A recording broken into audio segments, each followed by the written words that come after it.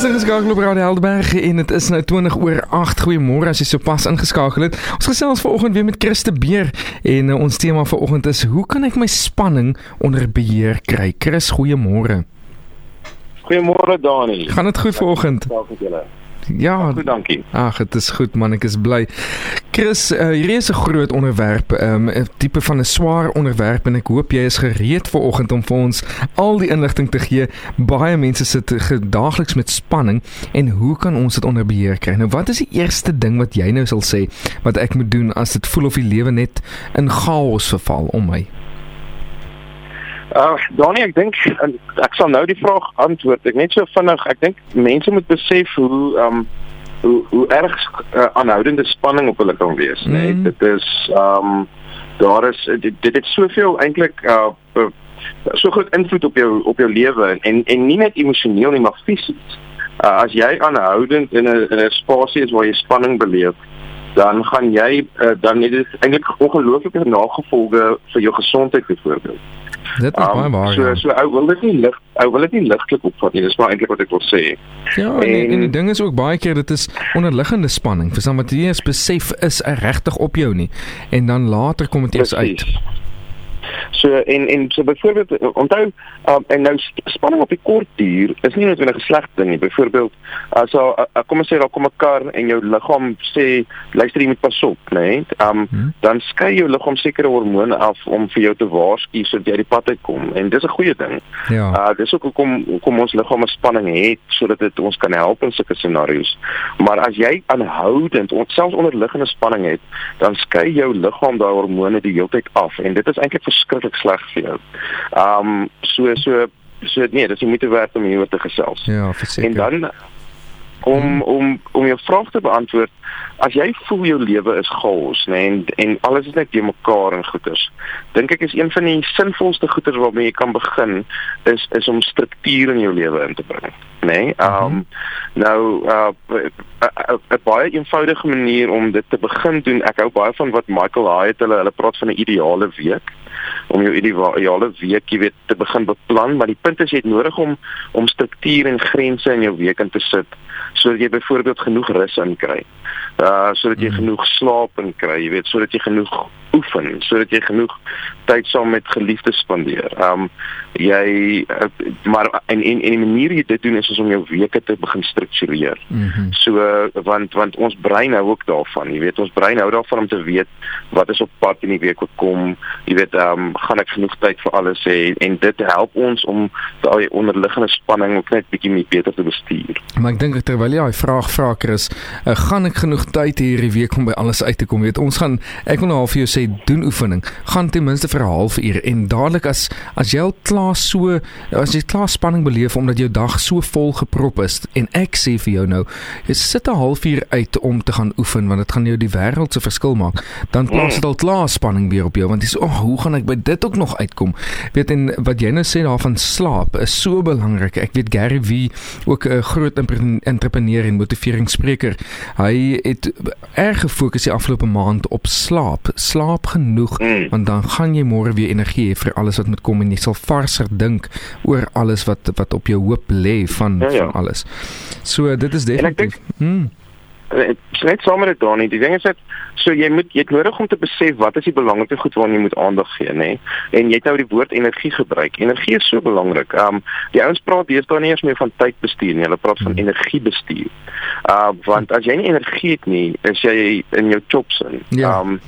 So jy kort regtig, jy moet kan weet wat is belangrik en dan moet jy om jou week goed te struktureer, moet jy eintlik vir jouself 3 vrae vra, nê? As ek kan weet wat is belangrik, dan moet ek kan sê wat moet ek aanhou doen? So watter belangrike goed moet ek aanhou doen? Maar jy moet begin sê watter goed is moet ek ophou doen? Jy weet, dalk is dit nodig om byvoorbeeld vir my om meer slaap te kry, het ek dalk nodig om nie in die aande 2 ure lank televisie te kyk nie. Ja. jy weet, so ek moet sekere goeders ophou doen. En die ding is, en dan moet ek die vraag begin vra, okay, maar wat moet ek begin doen? Jy weet, om meer energie te kry, om meer gefokus te wees. En daai is die tipe van goeders wat ou wil deurdink, deurbeplan, maar as jy meer jou weke beter gaan struktureer, kan ek jou waarborg, dit gaan al klaar groot verskil maak. Ek dink definitief so. Jy het nou gepraat oor routines om struktuur in jou lewe te kry of in jou dag te kry en ook oor ritmes. Watter rol speel ritmes in hierdie proses? 'n Ritmes is maar 'n ander woord wat ek gebruik vir gewoontes, of die Engelse woord is daarvoor is ons habits. Nou die lekker ding van ritmes of gewoontes is, ja, as jy ritmes in jou lewe bou, dan kan jy sorg dat al die belangrike goeders hulle aandag kry sonder dat jy naderhand te veel hoef te dink daaroor. Want ons brein wil nie die hele tyd oor alles dink nie, nê?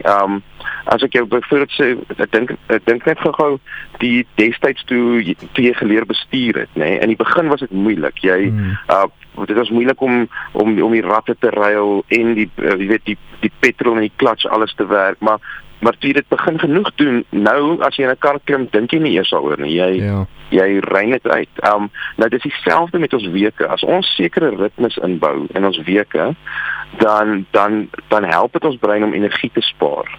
En dit help ons om eintlik baie belangrike goed te sorg dat dit in plek is.